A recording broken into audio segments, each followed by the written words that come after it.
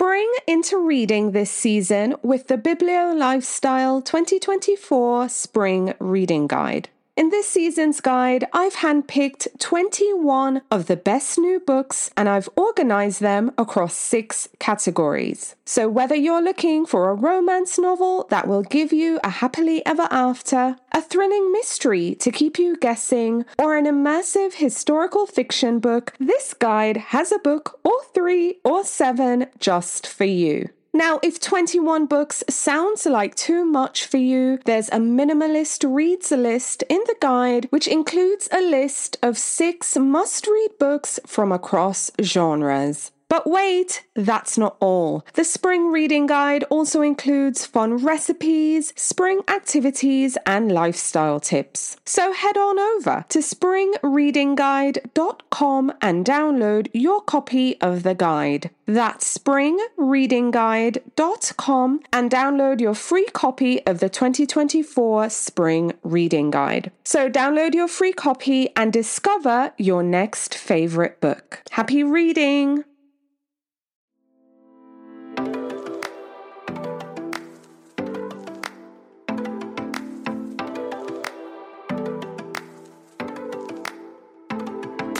Welcome to The Reader's Couch, a podcast that brings you lively conversations with some of your favourite authors and bookish personalities. Over here, the couch is always booked, but I've moved some books to the side table and fluffed some cushions so I can welcome a guest or two to come lounge with us. Today on the couch, we have Eliza Jane Brazier. She's an author, screenwriter, and journalist who you might know from her debut adult novel, If I Disappear. But she's here to talk to me about her latest novel, Good Rich People. Stay tuned.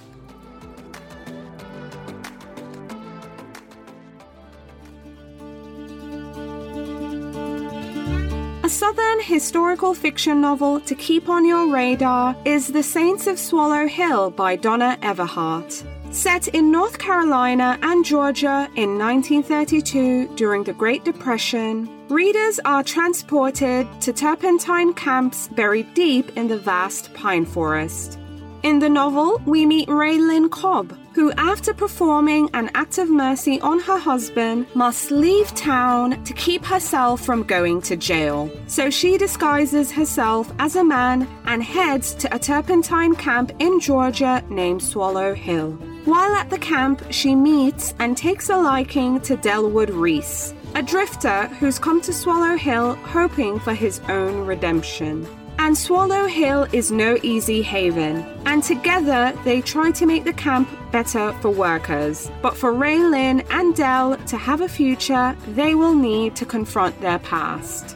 The Saints of Swallow Hill by Donna Everhart is a transportive and captivating story of friendship, survival, and love that's equally heartbreaking and heartwarming. The Saints of Swallow Hill by Donna Everhart is being published by Kensington Books, and it's a captivating Southern historical novel you really don't want to miss.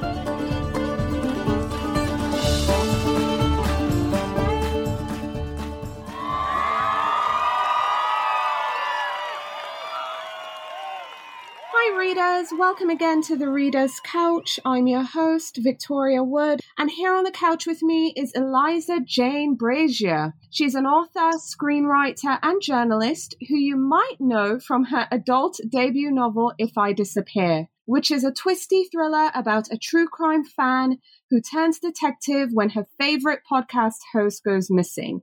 It's a personal favorite of mine, but she's here to talk to us about her latest novel, Good Rich People. Please welcome to the couch, Eliza. Hey, Eliza.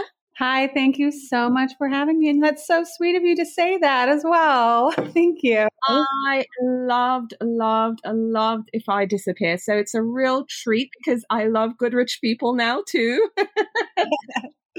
So super excited to have you here.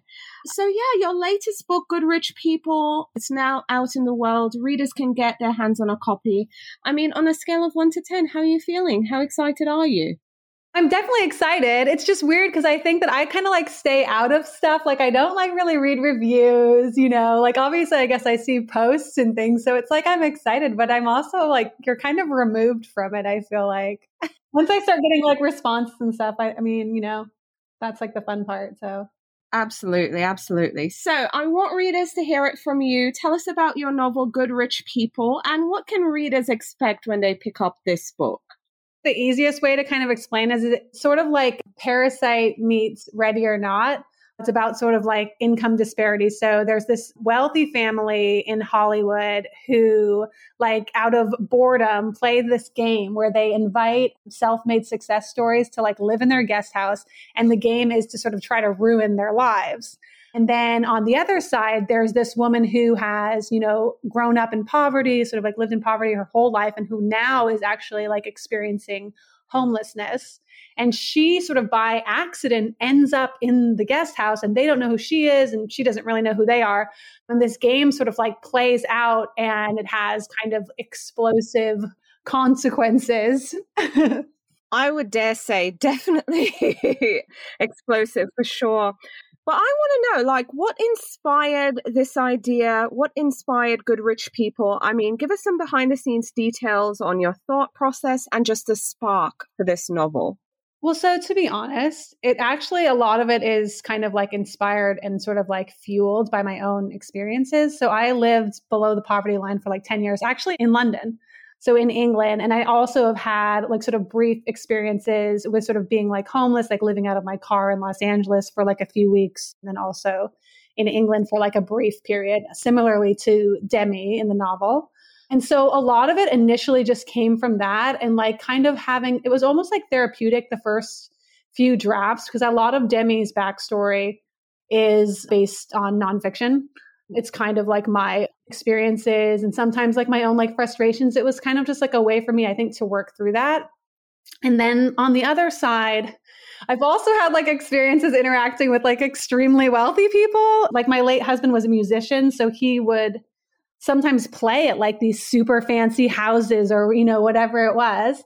And so I kind of took some inspiration from that, like, especially like, I don't know, like posh people in England, it's kind of a different sort of level of, I don't know, there's like a different level of snobbery. It's like extra snobbery because like not only are they rich, but they also come from like these storied families. And having that interaction and juxtaposition when I was like myself struggling. So a lot of it just came from that, Right.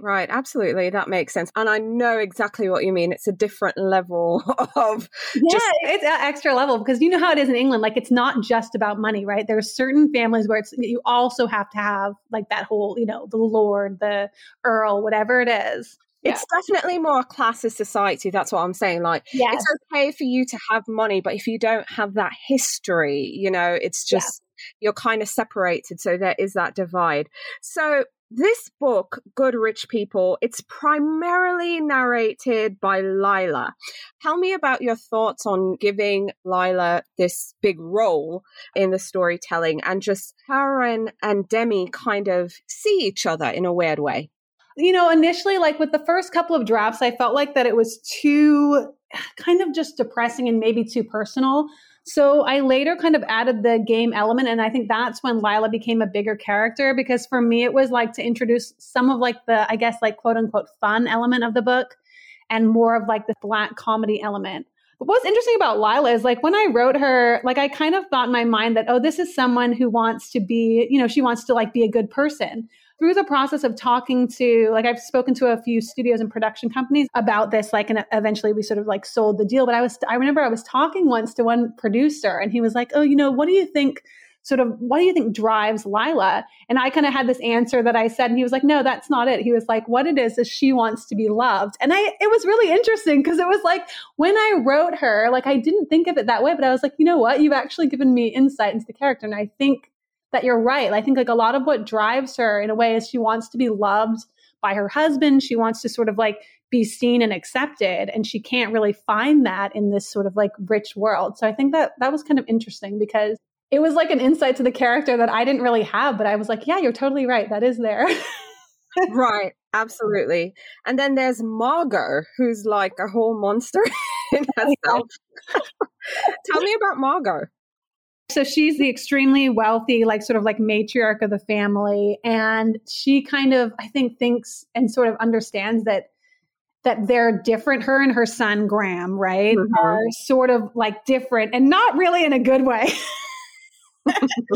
And so I think she kind of like sees and accepts that. And that's part of the reason why she sort of instituted this game, I think, in a way to like keep her son maybe occupied, to like sort of satisfy, I guess they have these sort of like dark urges. Yeah. So she's just like, I think she's actually a really interesting character. And so I'm going to be working on the TV show, and I'm really like excited to get to like dig more into her and what actually like makes her tick, you know? Right. I would love to see that because, she's like that monster-in-law to Lila, but her and Graham are almost like partners in crime in a weird way. The thing is, like, with the book, it's from Lila, you only see her from Lila's perspective or from Demi's. It would be interesting to like explore what, I don't know, the other side, is there a side? She does love her dog. So that's, she's not all bad, right? Awesome. I'm really intrigued by Margot. So that's part of the reason why I really wanted you to talk about her because, I think she's a character to watch. But perfect, because we're getting now into your writing life. And I'm curious, how long did it take for you to write Good Rich People and just pull the whole story together? I guess I kind of slightly alluded to this, but it's kind of a weird thing about this book is that my poor editor looked at 3 completely different versions. And so it was over 2020 that I wrote it. And I wrote one version that was sort of all right. And then I rewrote the whole book again. And then it was getting towards the sort of deadline of when I needed to be handed in a way, like, which is kind of a year before publication. So I had a month to kind of like work on her edits. And I felt personally like I didn't feel that the book was strong enough. So I kind of was inspired to come up with have this whole sort of game element, right? So I messaged my editor and I was like, I'm not really feeling this version of the book, but I want to change it to this. And I sent her like this 1-line pitch just saying, the whole idea of the game, right? Which wasn't in the original book. And she was totally on board. So I basically rewrote the entire book in like 4 or 5 weeks. Like literally every word except for Demi's backstory. That was the only thing that didn't change. So all the characters changed completely. Like I took elements and kind of the framework from before, but I rewrote the whole book. But like the cool thing, I guess, about that was because I was writing it so fast, like I kind of didn't have time to like lie. And I just had to kind of like be myself and like use my own voice and kind of like my sense of humor and everything. So, I mean, I think it worked out well, but it was definitely a different process. I hope I don't repeat ever. Well, I loved this end result, so I'm kind of thrilled to hear that. But wow, 4 weeks, that is wild. Yeah, right before Thanksgiving, man, it was crazy. Oof. Okay, so I've read online, I mean, you said this, you're in California, you're developing If I Disappear for television. What I want to know is how did you juggling, working on this while also writing a novel again? And now to hear this 4 weeks stint, it's insane. How? So I can work like pretty fast, I think. So that's like helpful. The weird thing about like working on like a TV show, this is like some insight. Especially in the early sort of stages, you're working with people who are so incredibly busy and who are probably working on 50 other projects. I'm not even kidding, like minimum, right? A studio executive will have hundreds of projects that are just underneath them, right? And a producer, even in like a small production company, will probably have like 50. So what that means is that they will sort of pop their little heads up out of nowhere and be like, okay, we're going to do this now. And you'll write, whatever your pitch or your outline or your script, send that to them. And you usually won't really hear from them again for like a month. And that's probably like considered fast. So it kind of makes it easier to balance because it's not this, like, it only becomes like this super intense process when you kind of go into, if you're going to go into production. And then it would be like, if you had a writer's room, you'd be working 7 days a week and never stopping. But in the sort of before development period, it's usually like very slow. And I think people are kind of surprised by that, but it's really because they are doing so many things. Right. Right. No, that makes sense. So, what would you say is the main difference outside of obviously the timeline and working with different people? How is developing for television similar to or different from writing a novel? And I already sense the novel bit is solitary and where television is more collaborative, right? Yeah, I mean, that's the thing that's kind of interesting is that, if I am writing a novel, the only person I really have to please is my editor. If I'm writing a TV show or a film, I have to please, usually there's multiple production companies on a project, and there's probably like 5 to 10 people in that production company who you have to please. And then there's, a studio, which will have another 3 or 4 executives that you have to get through. So you're having to deal with like multiple people. And, oftentimes people don't agree. Like they don't want the same thing. There's a lot more constraints like to when you're making a story. And then I also think the thing about like when you write a script, it's very like sparse. So you think, oh, that's easier. It's less words.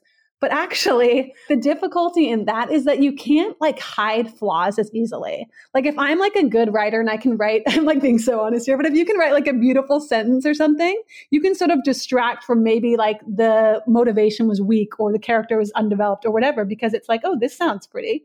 But you can't do that on a script. It seems like it would be easier, but I think it's just a different skill. It's not the same. It's interesting. What would you say is the most difficult part then of your creative process? When it comes to novels, though, what's the most difficult? I honestly think that one of the hardest things is to get through that period where something is not good. So like when you first write like an initial draft of a novel, it can be like a mess and it doesn't make sense or this is bad or whatever. And you have to be able to keep going. And it's really hard, I think, not to get like disheartened and be like comparing yourself to finished novels and being like, this isn't good enough. I'm not good enough. You have to be able to get through that because every single book goes through a phase where it's terrible, And so I think there is like an element of like this sort of mental fortitude. Like you have to be able to stick with something even when it's bad. Right. That makes sense. Okay, so I mentioned If I Disappeared in my introduction and throughout the interview so far. However, you also previously wrote YA novels under Eliza Wass. So how would you say it was transitioning from YA to adult when you jumped into If I Disappear? Like, what are the similarities and the differences? And also, are you going to dip your feet back into the YA field?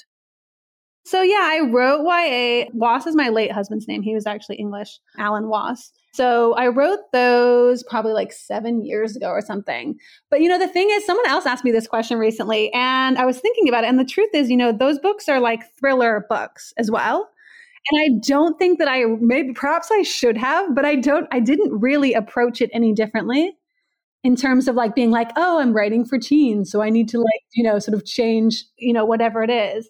It was really, honestly, I think just really similar. And maybe like perhaps that wasn't good, but I don't know. But yeah, no, I don't have any plans to go back into that. I don't know if I feel like kind of more comfortable in adult, to be honest, because there is like, my first book, The Cresswell Plot, it has like incest and murder, you know what I mean? And this is my YA book. And it's like, I feel like maybe I fit better in the adult category for now, just because I don't know, you don't want to start sort of thinking about having to censor yourself or not, talk about what you want to talk about, I guess. Yeah.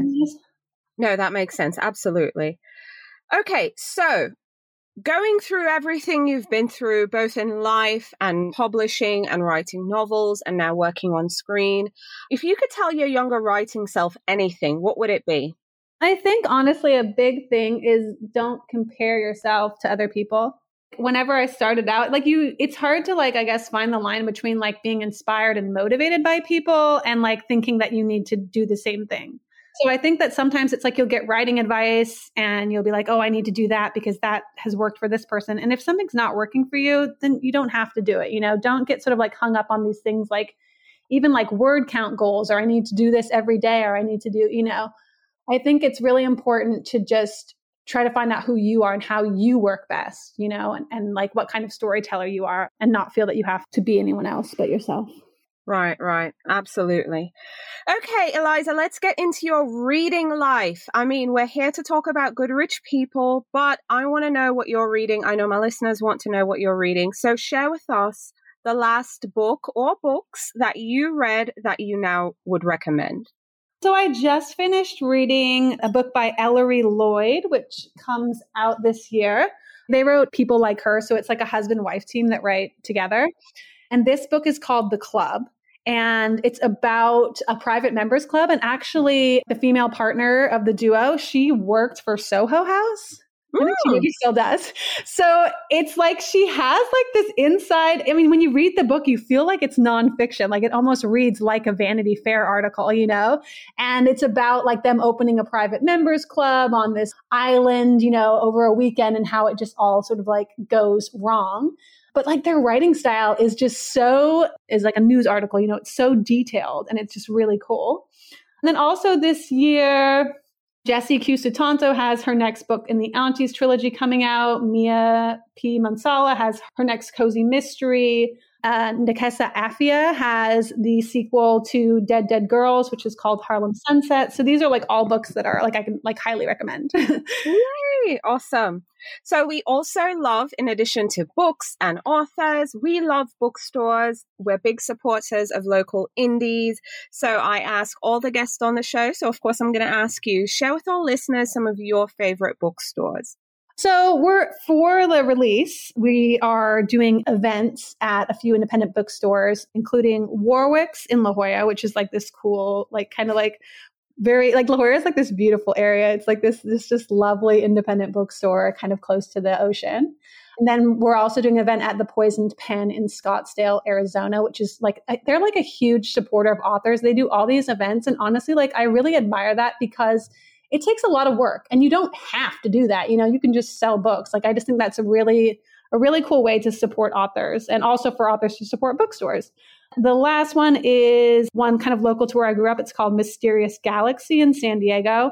And they just have like a kind of a really cool vibe, super friendly, like kind of into sort of like fantasy, sci-fi, but they, you know, a little bit of everything at the same time. And it's just a really, really great bookstore. Awesome. So getting back to your book, Getting Back to Good Rich People. I mean, you've done your job as an author. You've written the book. You've given it to us. I'm here loving it. I'm telling everyone listening to get their hands on a copy of this book. But what are the reactions you're hoping for or thoughts you're hoping readers might have? I mean, me personally, I'm hoping they're entertained. But I want to know. That's so funny because that's literally the word that you just like stole it right out of my brain. I think that's like number one. Like you want, especially right now, things are super hard. You want people to be able to like escape, be entertained for a moment, just kind of escape into a different world. But also I think for me, obviously, because some of it does come from like personal experience and just because I think it's so important. I mean, just to kind of think about wealth disparity just in the world and what's happening. I think it's getting worse and worse all the time. And it's definitely something that I think we need to all sort of be aware of and how can we actually help or make a difference. And yeah, just being aware, I think that people have different experiences and that informs who they are as people and trying to, I think, be more loving and understanding of that. Right. Absolutely. Eliza, thank you so much for coming and just talking all things books, reading, and of course, good rich people. Thank you so much. Thank you so much for having me.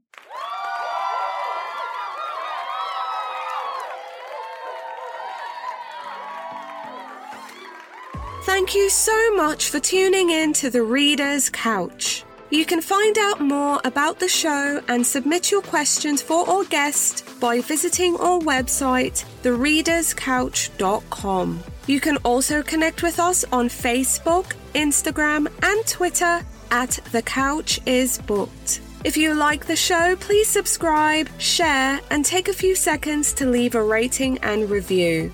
Next week, I'll be back with new guests, more books, and some fun games we can play. But until then, stay lounging, stay reading, and whenever you're in doubt, go straight to your local bookstore or library. Thanks for listening, and happy reading.